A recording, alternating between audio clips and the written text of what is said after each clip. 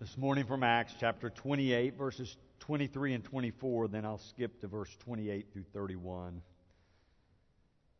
After they had set a day to meet with him, they came to him at his lodgings in great numbers. From morning until evening he explained the matter to them, testifying to the kingdom of God, and trying to convince them about Jesus, both from the law of Moses and from the prophets.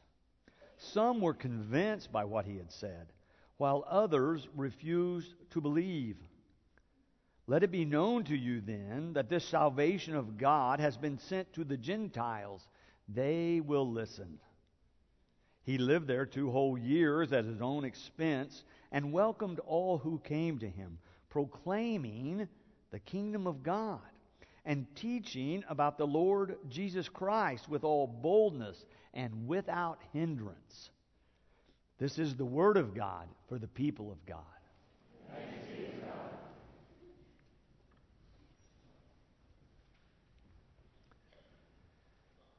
Today we read about Paul in Rome near the end of his life.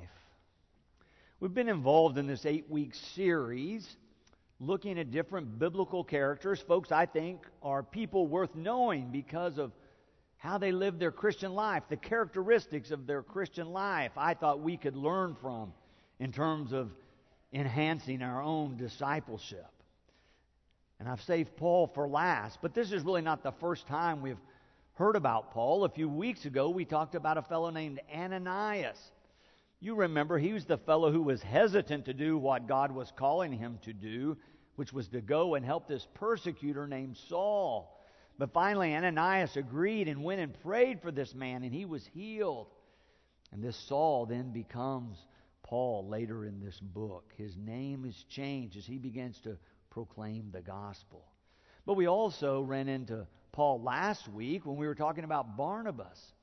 Remember, Barnabas was one of the very first followers of Jesus, believing he was the Christ. He was in Jerusalem with the apostles. And then they heard that there was this growth happening up in Antioch, that lots of people were coming to be believers, that this Rabbi Jesus from Nazareth was in fact the anointed one, the one God had chosen through whom to work to reveal His love to the entire world. So the apostles sent Barnabas up to Antioch. He saw what was going on, and the story told us that he rejoiced in these great numbers of people whose lives were being changed as they heard this good news about Jesus being the Christ. But so many were coming, in fact, that he decided he ought to have some help. So the story told us that he traveled over to Tarsus, where Paul was living, and invited him to come back and help, encouraged him to come and help him teach and preach to these early converts, these who were just coming to believe, that they might understand the fullness of what God was doing through Jesus. So we have run into Paul before. But between chapter 11, where we were reading last week, and chapter 28, a lot has happened. Paul and Barnabas and others have traveled all around the Roman Empire, proclaiming that Jesus is the Christ, telling people that God is doing a new thing through this Jesus of Nazareth, and that they have come to believe that He is Lord, Lord of their lives and Lord of all creation. But now we come to this final chapter of this book of Acts. And Luke, who's writing the book, tells us a little more about Paul and says he is now under house arrest in Rome, awaiting his trial. Some of the Jews to whom he had talked and discussed and perhaps debated and proclaimed that Jesus is the one have agitated against him so much so now he is having to go on trial. Oh, he's had some other trials the book of Acts tells us about, but he is a Roman citizen, and so he asked to be sent to Rome before final judgment was passed on what he was doing and his testimony. And so he's been sent to Rome. That's where we picked up the story. And it's remarkable to me that what this book of Acts tells us about Paul is, even though he's been arguing and disputing with the Jews and now he's under house arrest because they've agitated against him, that one of the first things he does upon his arrival in Rome is invite the Jews there in Rome to come and see him, to further this discussion, to talk more about what God is doing in this place. And the second half of verse 23, where we began to read, tells us about that when the Jews arrive in great numbers, it says, from morning until evening, he explained the matter to them, testifying to the kingdom of God and trying to convince them about Jesus, both from the law of Moses and from the prophets. And so Jesus is using the Hebrew Scriptures to try to explain to the Jews why he's come to believe what he believes, that in fact God is doing a new thing through this Rabbi Jesus, and in fact he's been raised from the dead, that he is alive. Paul tells them he's had that experience of God being alive through Christ in his life, and he's trying to explain it's exactly what we've read in our Scriptures about what God was going to do. It has come to pass. And then in verse 24, we're told how the people respond. Some were convinced by what he had said, while others refused to believe. Some were convinced by what he had said, while others refused to believe. But isn't that the way it is with so many things in life when there's something new or someone calls for change? Some believe, some do not. Some are ready to embrace the new teaching, others are not. It's a mystery why some respond and some do not. It's a mystery of the human condition, why sometimes we hear God's voice and other times we do not.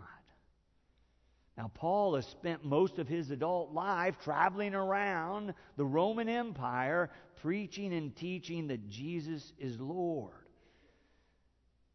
And you can guess the responses at every place. Some believe and some do not. Some are ready to change and others are not.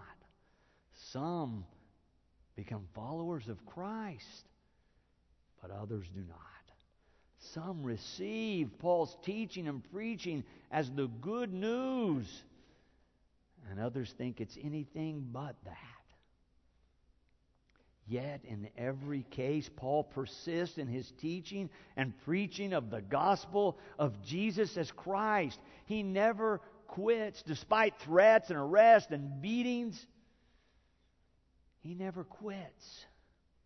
In the face of all opposition, Paul perseveres for the rest of his life. Once he's had this experience of Christ, he is going to be a teacher and a preacher and a proclaimer of the gospel to any and all who might listen.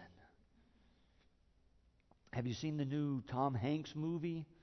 It's called Bridge of Spies.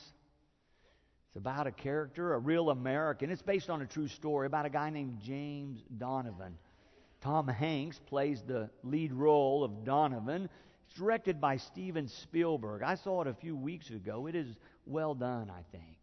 It tells the story of a time back in the early 1960s. The United States and the USSR are in this grip of fighting for world domination, for whose philosophy will win out in terms of how people should live together and structure their lives. It's a dangerous game, as they both have nuclear capabilities that could destroy the whole planet if unleashed. So they're both spying on one another. This tells the story of a time when the U.S. arrested a man believed to be a spy for the Russians. Oh, it sets off a wave of fear that in fact, they are among us. They are spying on us. And animosity is running so high that the country is ready to string this guy up right now. But the law enforcement officials, of course, say, no, he deserves a trial. The problem is they can't find anybody who is willing to be his defense attorney. How will they have a trial? they finally decide to go to this James Donovan, an insurance attorney by now in New York, but he had been a war crimes prosecutor at the end of World War II. They thought if they could get Donovan, it would bring an air of respectability to the trial. They thought they could count on him. They go and talk to him. He wants nothing to do with it. But they persuade him with the help of his boss to take on this case. But once he takes it on and begins to prepare a defense, he realizes that nobody really wants him to defend this fellow. Oh, they want him to have a trial, but they want to make sure that the end verdict is guilty. And Donovan looks like he's really working on preparing a competent defense for this fellow. So all around him, people are turning on him. His boss, who recruited him, turns on him. The law enforcement officials who had said, "Oh, we need you," they turn on him. Even his family is wondering, why is he involved to defend this fellow who everyone believes is a spy for the Russians? He argues that it is our Constitution and its protections and the rule of law that sets us apart, that makes us different than the Soviets, that makes our country great, and he cannot believe that all the others are willing to abandon that because they're being overcome by the fear of the Soviets. And so people snub him. They question his patriotism. He begins to receive threats and attacks. People begin to shoot bullets into his home, endangering his life, but also that of his wife and his children. Mobs gather outside who are ready to kill him because he's willing to stand up and offer this man a defense. He continues to remind people that in our country you are innocent until you're proven guilty. He withstands all comers and continues to prepare a defense for this accused Russian spy. He perseveres in the face of all of this opposition. James Donovan and Paul share that in common. In the face of strong opposition, attacks and threats, they stand firm. They continue to stand firm in their beliefs and share them with others. I find it remarkable what Luke tells us about Paul down toward the end of where we read in verse 30 that he lived there in Rome for 2 years, and all the while he welcomed all who came to him. He welcomed all who came to him. Even though he knew they didn't all agree, he knew they wouldn't all be friendly, he knew that some would walk away and decide he was despicable, that he had lost his mind. And yet in the midst of all of that, Paul was willing to stay open to God, believing that God might use him to bring another to Christ. That through him, maybe another would hear this great good news of God's love and grace being poured out upon us without price. And then in verse 31, Luke tells us what Paul shared after he welcomed them in. He said he was proclaiming the kingdom of God and teaching about the Lord Jesus Christ with all boldness and without hindrance. Paul is worth knowing because it is his witness, his proclamation that spread the gospel to the Gentiles and therefore to us. If Paul hadn't written letters to these early Christian communities, we would have lost this earliest testimony of those who were coming to believe that God was at work in Jesus, making him the Christ, making him the revealer, making him the Savior of the world. Paul's letters are some of the earliest documents we have that give us this testimony of what the first of those following Christ believed. We think the very earliest of all of these letters that we have in the New Testament of the Christian Scriptures is the letter we call 1 Thessalonians. But it's not only that.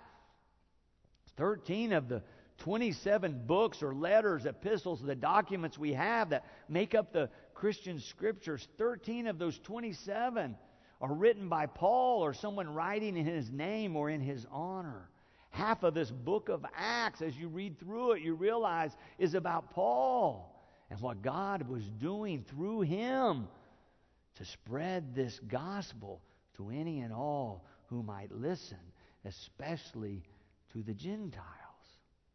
So let's look briefly at Paul's expression of faith. I want us to look at that first letter, 1 Thessalonians. Just want to read you the first verse. Paul writes this to the church of the Thessalonians in God the Father and the Lord Jesus Christ. Grace to you and peace. It's simple and brief and yet so clear. It tells us who Paul is and what he believes. God is Father and Jesus is Lord. And because of that, there is this offer of grace and peace for us all. Or you could say God's favor and wholeness in this life and the life to come. But if we flip over to Romans, Paul's most mature letter, we find a very similar message, but it's a little longer. Let me read you the first few verses out of Romans. Paul, a servant of Jesus Christ, called to be an apostle, set apart for the gospel of God, which he promised beforehand through his prophets in the Holy Scriptures, the gospel concerning his Son, who was descended from David according to the flesh, and was declared to be Son of God with power, according to the Spirit of holiness, by resurrection from the dead, Jesus Christ our Lord, through whom we have received grace and apostleship to bring about the obedience of faith among all the Gentiles for the sake of his name, including yourselves, who are called to belong to Jesus Christ, to all God's beloved in Rome, who are called to be saints. Grace to you and peace from God our Father and the Lord Jesus Christ. I think it's the same message that he wrote to the Thessalonians. It's a little more expanded. He gives us a little more detail, but God is still Father and Jesus is still Lord. And he says we know this because God has raised this Jesus from the dead. And if we believe this, then we are to be obedient in faith. That is to be our response, because we are called to belong to Jesus Christ.